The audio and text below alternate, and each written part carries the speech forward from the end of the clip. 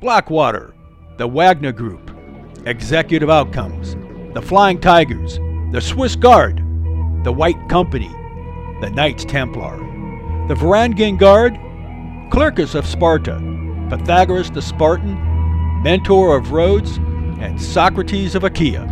The list is endless.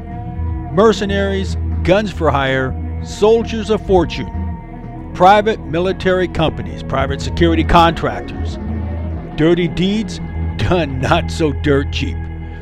History is replete with privatized militaries. Call them what you want.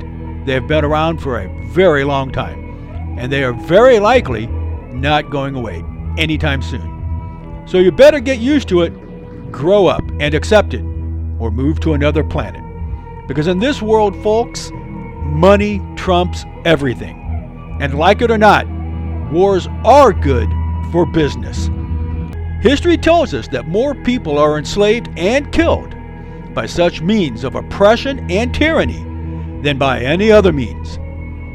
Oppression and tyranny, folks, money, profits, and propaganda. Call it psychological operations or call it psychological conditioning. So remove your blinders, all of them, and take a good sensory inventory of what you're being told and shown to believe. Because here we go. Hello everyone, and welcome to another episode of Oconus, the Contractor's Life. Talking from the relatively insulated and bucolic rural foothills of northwestern Washington State, I'm your host, Scott Dresser. Life as a private security contractor in a hostile or a war-torn zone, it is a mixed bag of blessings. Some good, some not so good. All in all, though, private security contracting is much the same as life. It is what you make it. And in the Middle East, land of enchantment, land of mystery, land of the ancient ones, where it all began, who knows? But if you believe what you read in the ancient and the holy texts, then you know that it all centered around what we refer to as the MENA region, or the Middle East North Africa region. Yep, the Mediterranean. And so we are still in the country of Kuwait. And Kuwait, like any other country outside your home country, well, it takes friends, and more friends.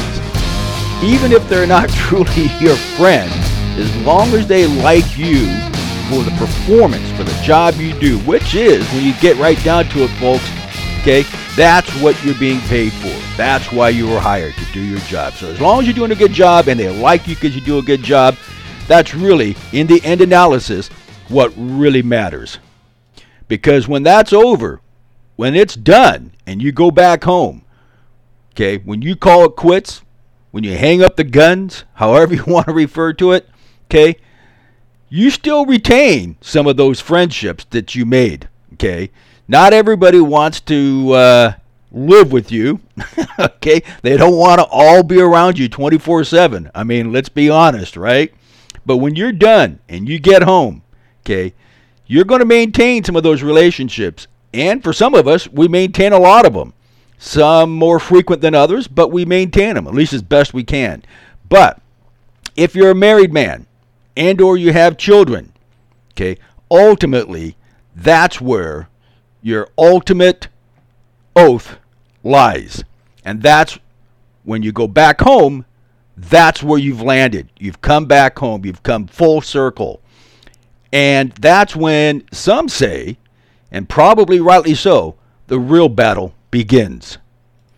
And without going into too much detail or getting too sidetracked or going too far off the rails here, I know from my personal experience and listening to the experiences of others, that's where my biggest struggles, my biggest war was.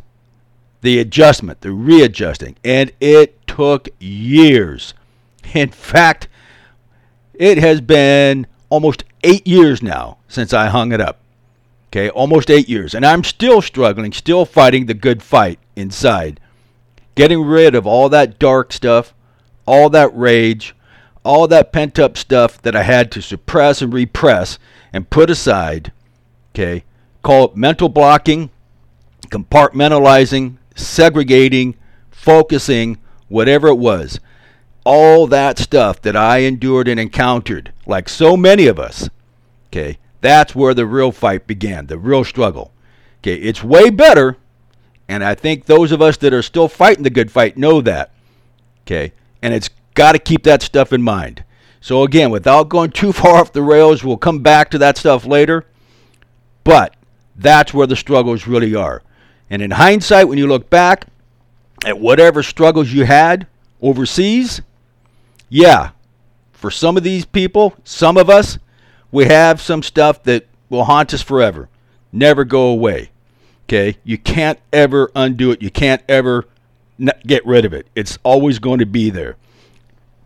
Nothing we can do to get rid of it, unless you want to be brainwashed. Okay, have that somehow surgically removed from your brain. That said, the only things we can do is to keep on going. Focus on what's in front of us, just like we did in our job or mission. Okay, focus on what's in front of you. Be happy and grateful for what you have. Okay, same thing, so it was, whether it was Kuwait, Iraq, or Afghanistan, or any place else that I landed, ventured out to, in transit, whether it was protracted or not. But yeah, so Kuwait was for me, it was almost a magical thing. I mean, there I was for the first time, feet on the ground, the sand, whatever you want to call it, okay, and taking a look at the stuff, physically seeing, hearing, feeling, sensing what I had seen and read for years, okay, and it was amazing. For the most part, I really can't think of a bad episode outside on what we used to call the economy. Okay, so in my off time, when I did venture out, there were a few times when I kind of like, I don't know, but I mean, we're talking Kuwait. I was really amazed, and to this day, I'm still impressed with their level of law and order, their sense of purpose, their sense of the way things should be. I mean, it was, for the most part, it was a clean city, dirty from the sand. Yeah, but, you know, that's a whole different thing, and that's just the sand. But, I mean, it was clean. It was otherwise safe. You otherwise felt safe out there.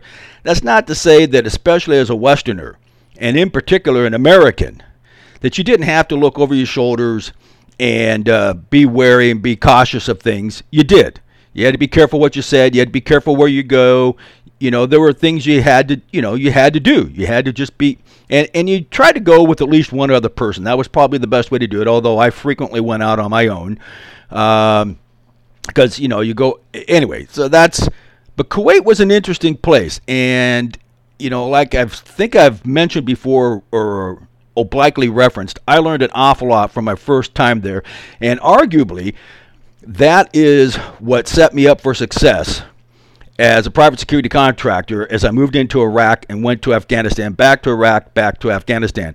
But without that experience, without the time in Kuwait, getting my elbows dirty, if you will, my hands dirty, and learning from the people that had been in those places and other places, that experience set me up for my future success. And so for anybody out there that's considering becoming a private security contractor, unless you've got one of those super high-speed elite backgrounds, you're probably going to need or want something to get your feet wet, okay, and determine whether this is really something you want to do. So unless you've been around the world a lot, off the postcard tour, in the down dirty stuff, out there by yourself without a guide, and especially in an area where they don't particularly take kindly to strangers or Americans, you're going to want to start off easy, okay? Because you may, and some of us who've been over there, we know this to be true. We saw people, some would say many or a lot, that within weeks or months, they said, yeah, this isn't for me. You could tell they didn't belong there. They shouldn't be there. Just, okay, and we're not, and it's not saying this to be disparaging, but let's face it, Okay, just like the military or law enforcement or many other professions, there are some people that are cut out for it and many more who are not. Yeah, you want to. Yeah, you romanticize it. You think it'd be this, that, one thing, another. But I'm here to tell you, if you've not experienced it, it is almost never the way it's portrayed in books or movies. Okay, and any of those that are listening that have been there, you know that. In fact, I've read some stuff, people I'm coming to know. I mean, they told tales of stuff here in America, the stuff that's been going on for a while. And it's like, man, am I glad, and I've been to some of these cities, in the past, and they were never exactly a postcard tour. You didn't exactly want a vacation there, but they were, but today, and they're calling them war zones. So, but they're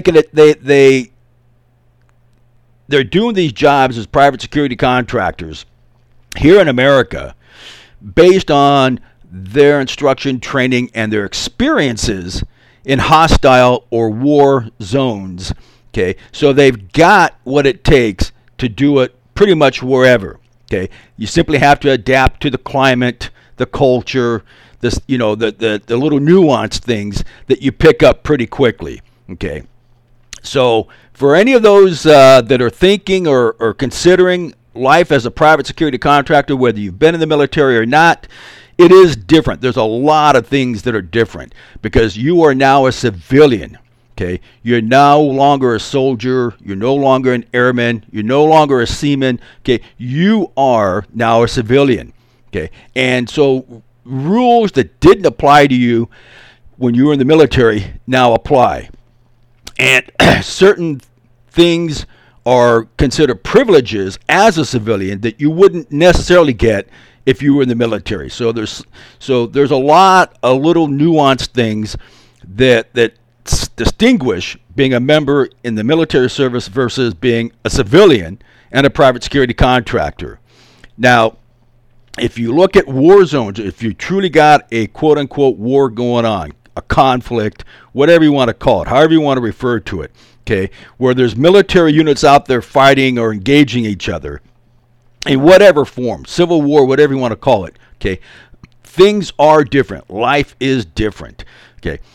So, people talk about the old days in Iraq, okay, and by that I don't mean the old days like the first Gulf War, but I'm talking about like from 2000, late 2002, early 2003, up through, roughly 2007, where they called it the Wild West. So there's plenty of areas around the world where that is still the case, okay, not just in Ukraine, okay. So life in those countries, if you go over there as a private security contractor, is going to be wholly different than your experiences as a private security contractor in an area that used to be a war zone but is no longer considered a war zone. Doesn't mean it's not risky. Doesn't mean there aren't threats. Okay, it's just not the same. And the tempo, the operations, the way you go about doing things, what you can and can't get away with, what you get paid, everything changes. So just little things to keep in mind.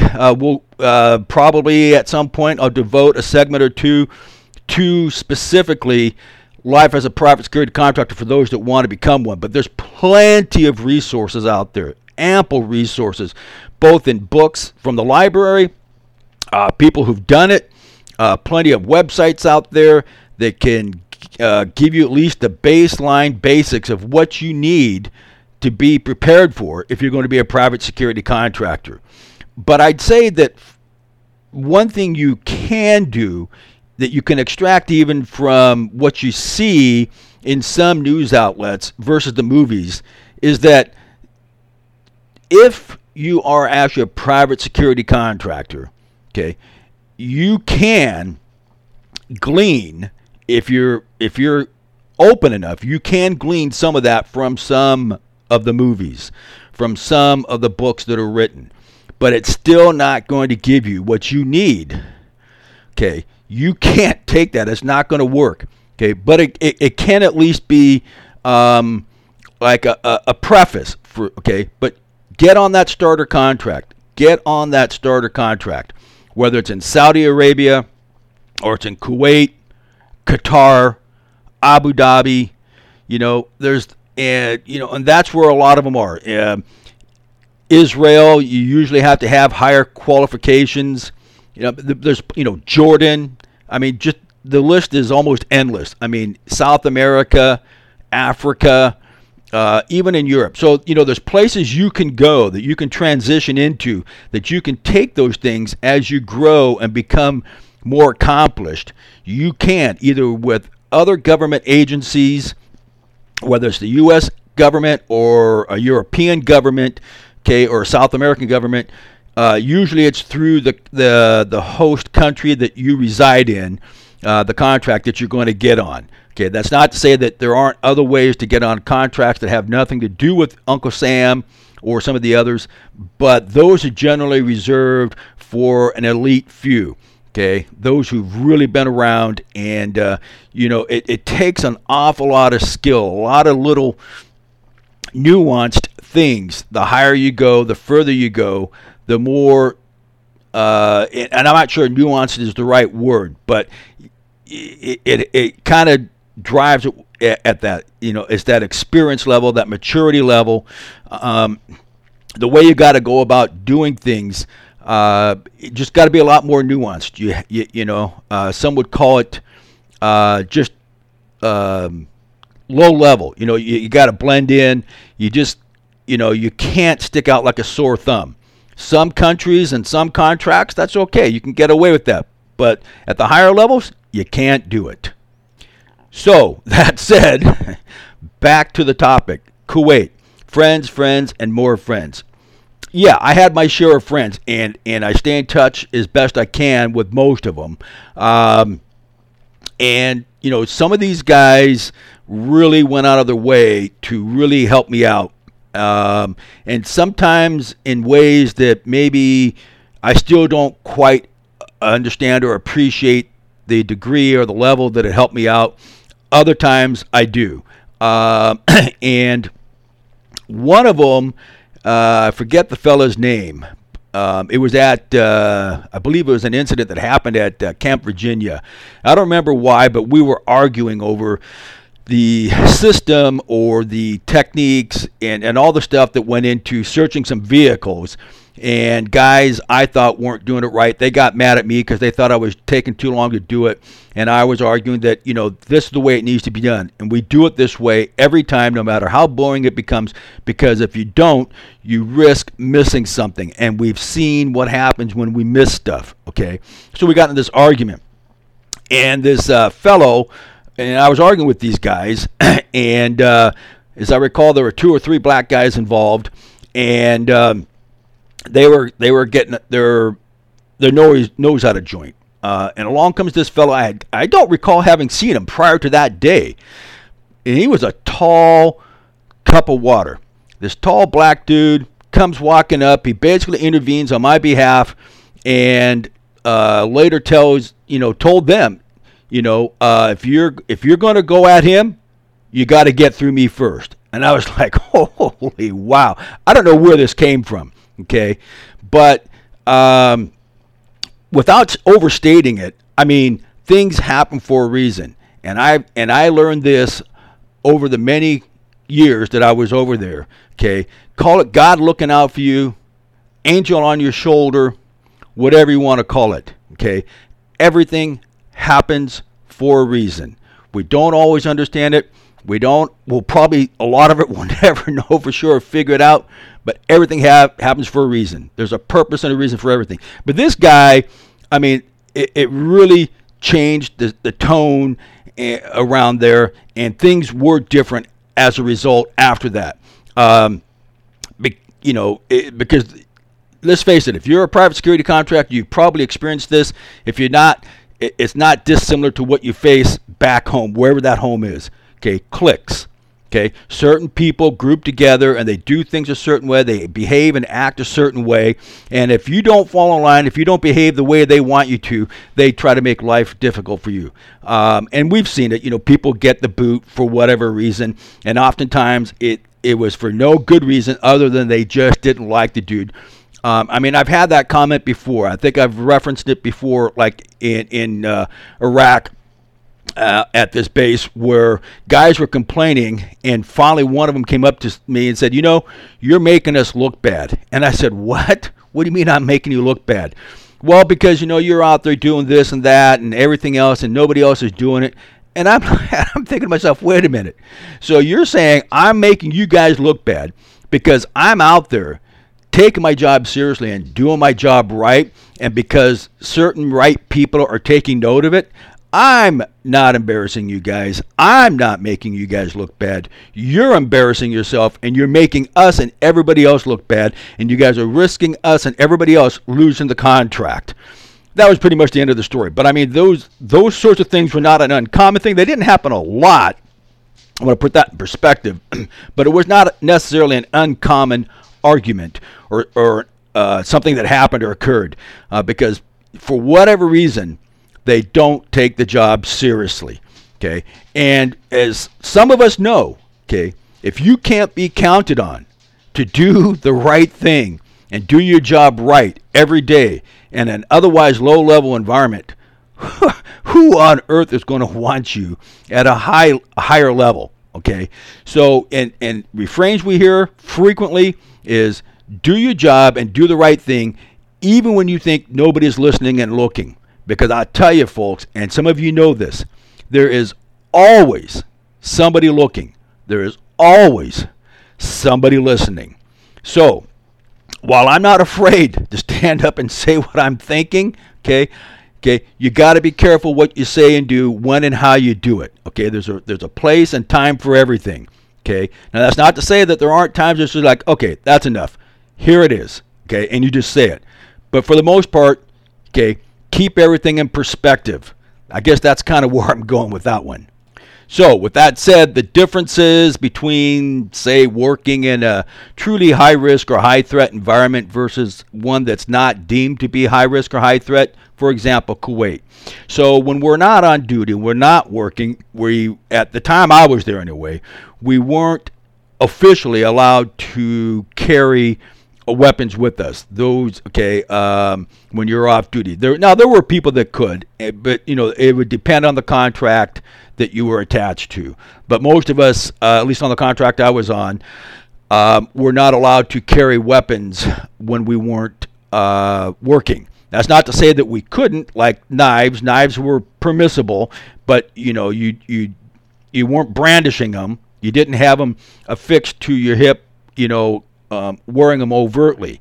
So I walked around frequently with multiple knives in various locations. They were hidden, they were concealed, and I never had to use them, never had to pull them out. That wasn't to say that there weren't a couple or a few times that I thought I might have to, but that never occurred. So, minding your P's and Q's. So a good one here is when I was at the Seaside Resort at the Kempinski area. Okay, there was a fellow, and he probably was genuinely serious about it. I don't know. I never took him up on it, but he tried many times. He really wanted me to go visit the synagogue that he went to. And I'm like, well, that would be cool. That would be interesting. I would love to get eyes on, hands on, and see this firsthand for myself, what it's all about, what it's like, and what, this whole thing, rather than all this hearsay. But I knew, even then, in that place, that probably was not a good idea for a white American dude to go to a synagogue, even if it was in Kuwait. He swore up and down, just like the guys did in Afghanistan and Iraq. I'd be safe. They'd be with me. Don't worry about it. And there are some adventurous souls that probably took people up on that. And trust me, I really wanted to. But there was something that told me no. So it's, that little voice that I've talked about before, and some of you, maybe a lot of you know what I'm talking about. It's that little voice. As much as you want to, or as much as you don't want to, because let's face it, sometimes that inner voice, that quiet little voice, that Jiminy Cricket, tells you to do it. Okay? You don't have to like it, but that's what you're supposed to do. Okay? Or maybe it's what you think you really want to do, but you shouldn't be doing it. Okay? Somebody else could probably get away with it, but not you. Okay? But listen to that inner voice, because that Jiminy Cricket, I mean, it's there for a reason. It's been said before, some book that somebody wrote decades ago, everything I needed to know about life I learned by the 5th grade. Okay?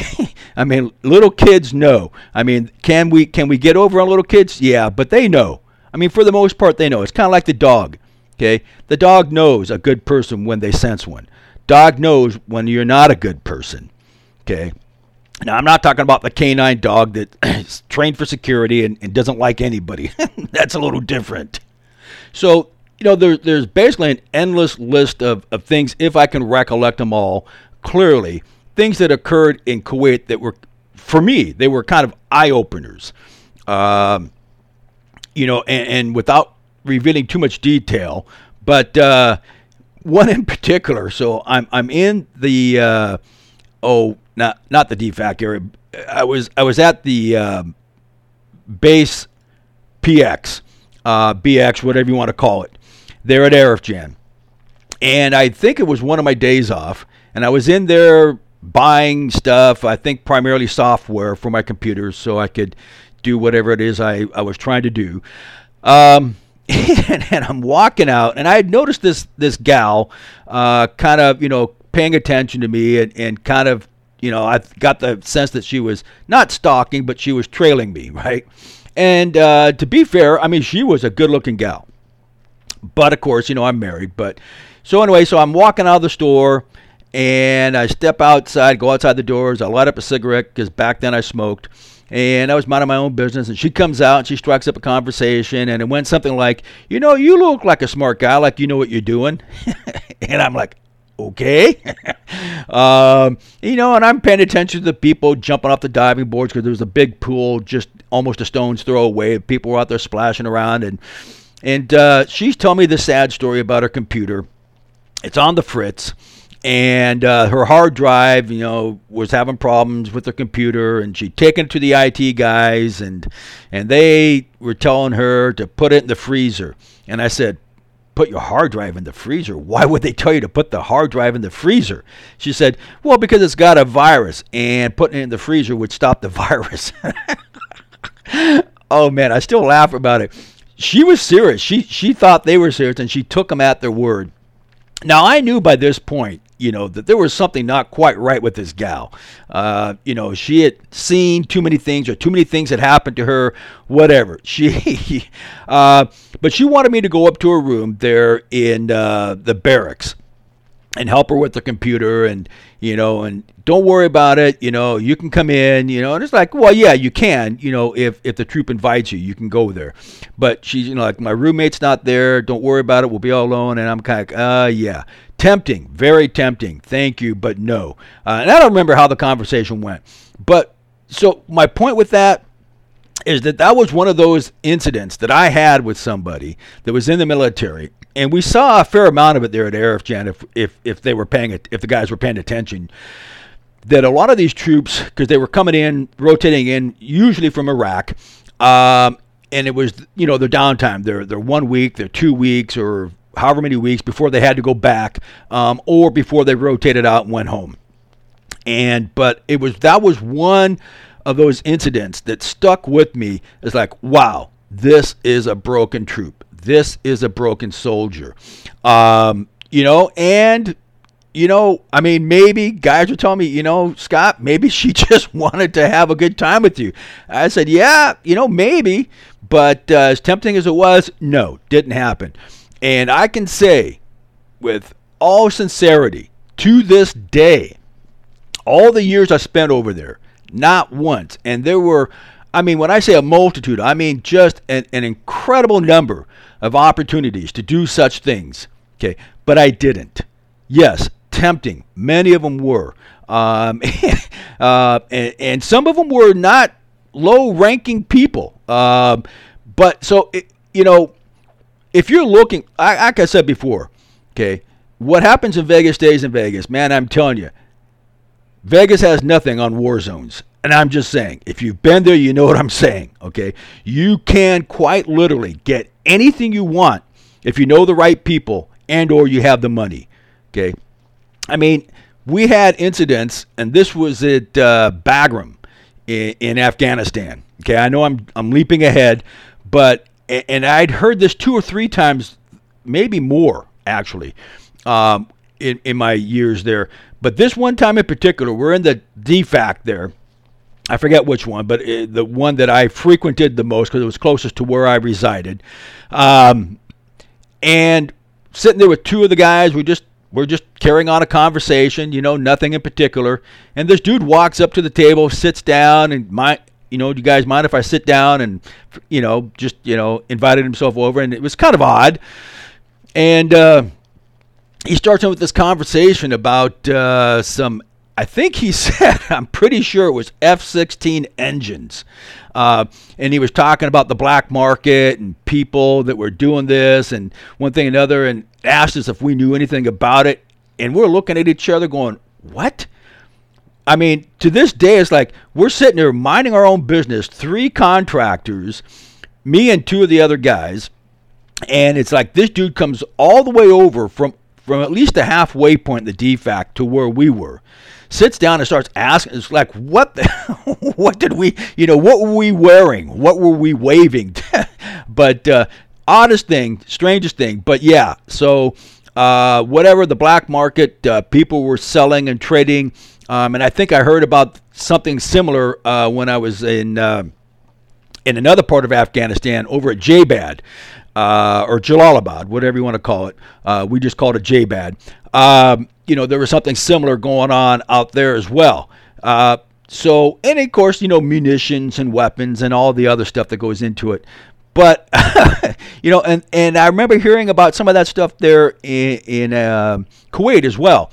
So, but mostly what I paid attention to, because it mostly pertained to my job, was all the other stuff, that what they called contraband. So whether it was girly magazines or it was videos of the same sort of thing, alcohol, and, probably drugs as well. But so there was an awful lot of that stuff going on out there. And for the most part, kind of like today, I really don't care. If that's what you want to do, if that's your thing, fine.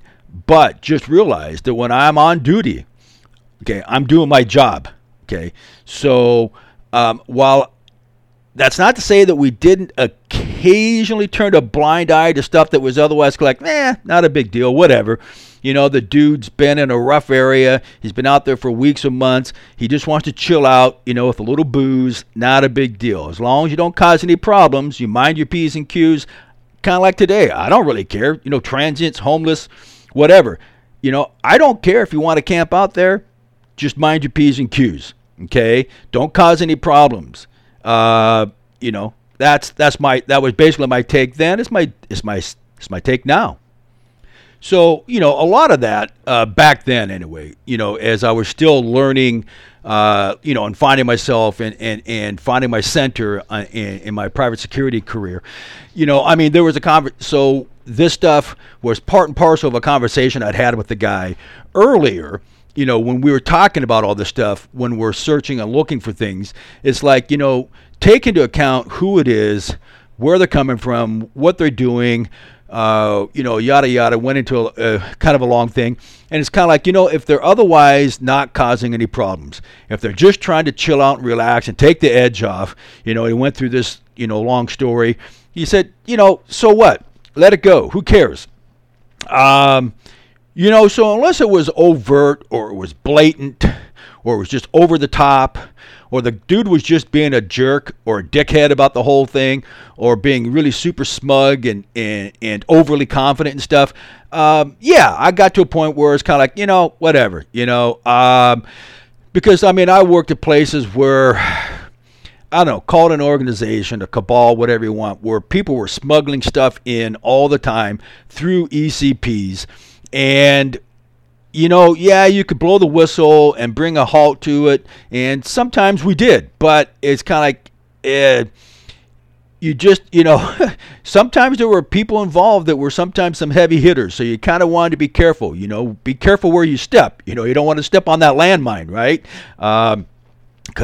It's kind of like the old saying, be careful what you wish for, because you might just get it. And, you can cause a lot of harm to a lot of people, even ruin, destroy an entire contract.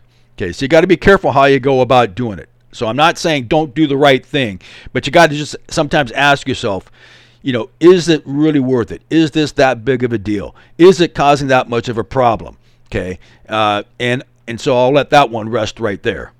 So, to go back to, and I think I've harked on this before, what's it like to be in a private security contractor? Well, even with discussions I have with guys occasionally to this day, it's like, even on the most high-speed stuff, there's plenty, perhaps ample moments of just, drudgery, where it's just wash, rinse, repeat. It's the same thing. And if you're kind of an A-type personality, you don't want to just stand around or sit around at the same place over and over and do the same thing every day. It gets repetitive and you get boring. But that's the way a lot of these private security contracts are. Just the way it is. Most of them, maybe all of them at some point. And you just gotta find ways to relieve or alleviate that boredom without compromising or causing problems. And that was a lot of it there in Kuwait. Even to some extent, even in Iraq and in Afghanistan. I mean, you talk to guys in various disciplines, and I think often about the guys like on submarines where they say, it was weeks, months, maybe years of sheer boredom, and then blammo, and it only lasts for a few minutes. Pilots, the same thing. It's soldiers. So you have mostly tedium and boredom, mostly the same thing over and over, and you got to figure out how to keep that edge, how to stay alert, how not to fall asleep, how to not become overly relaxed and become lackadaisical about things, because you become lackadaisical, it's that old saying, complacency kills, and it does, and some of us have seen that, maybe a lot of us. So it's that constant bouncing back and forth between the yellow, the amber, the orange, and the red. And fortunately, you don't have to spend a lot of time in the red. At least a lot of us didn't have to. There were moments of it, seconds, whatever, but it happens. So to put a wrap on this one, I will finish it out with an incident that happened. It was about the time that President Bush was going out there. It might have been the second or third time, but this time in particular. And guy comes through, and I was checking him and searching his vehicle, and as it turned out, and I figured this out pretty quickly, he was one of the advance parties for the Secret Service that was out there, and he had some stuff in his vehicle in his trunk, and I wanted to check it and search it, and he was getting a little bent out of shape and his nose out of joint, and do you know who I am, and yada yada.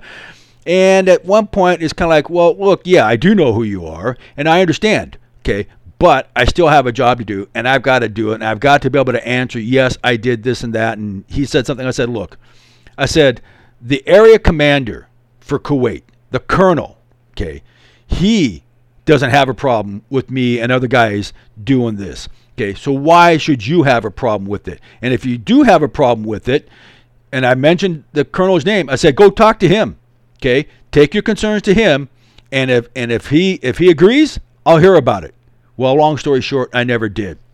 Okay, so I guess where I'm going with that, folks, is that if you're doing your job and you do it right and you do it properly, and you don't get all smug or arrogant about it, you're just doing your job, okay, then you'll be fine. Chances are you'll be fine. I mean, I had a similar situation where something was happening, and I don't remember the guy's name, but he was with, I forget the actual acronym, but guys were likening it to Kuwait's version of the Secret Service or the CIA, and he had an office out there, and I remember walking by it, and we'd wave and say hi to each other as we went back and forth, but he went out of his way one day to thank me for my professionalism and doing my job the way I did it and handling it, because like I said, no matter where you are, somebody's going to hear or see what you're doing, okay? Stuff always gets back. So don't think that you're not being watched or listened to. Probably the only time you have any privacy at all is when you're in your own room, if you're the only one in that room, and or when you're in the shitter. But even then, you know that that's not always the case, okay? Because tricksters are everywhere. All right, so with that said, folks, I want to say thank you for taking the time. Thank you, everyone, for taking time out of your day or evening to listen to me talk about my experiences as a private security contractor overseas. And I want to thank my wife and my children and all the folks, male and female, who have been a part of and still are part of my life in some way. Okay? I want to thank you again, Cabot Cohen and Colin Perry. And remember, folks, that the grass is not always greener on the other side. So be careful what you wish for, because you might just get it. Stay humble, stay safe, and keep others safe by staying frosty. And until next time, keep it real.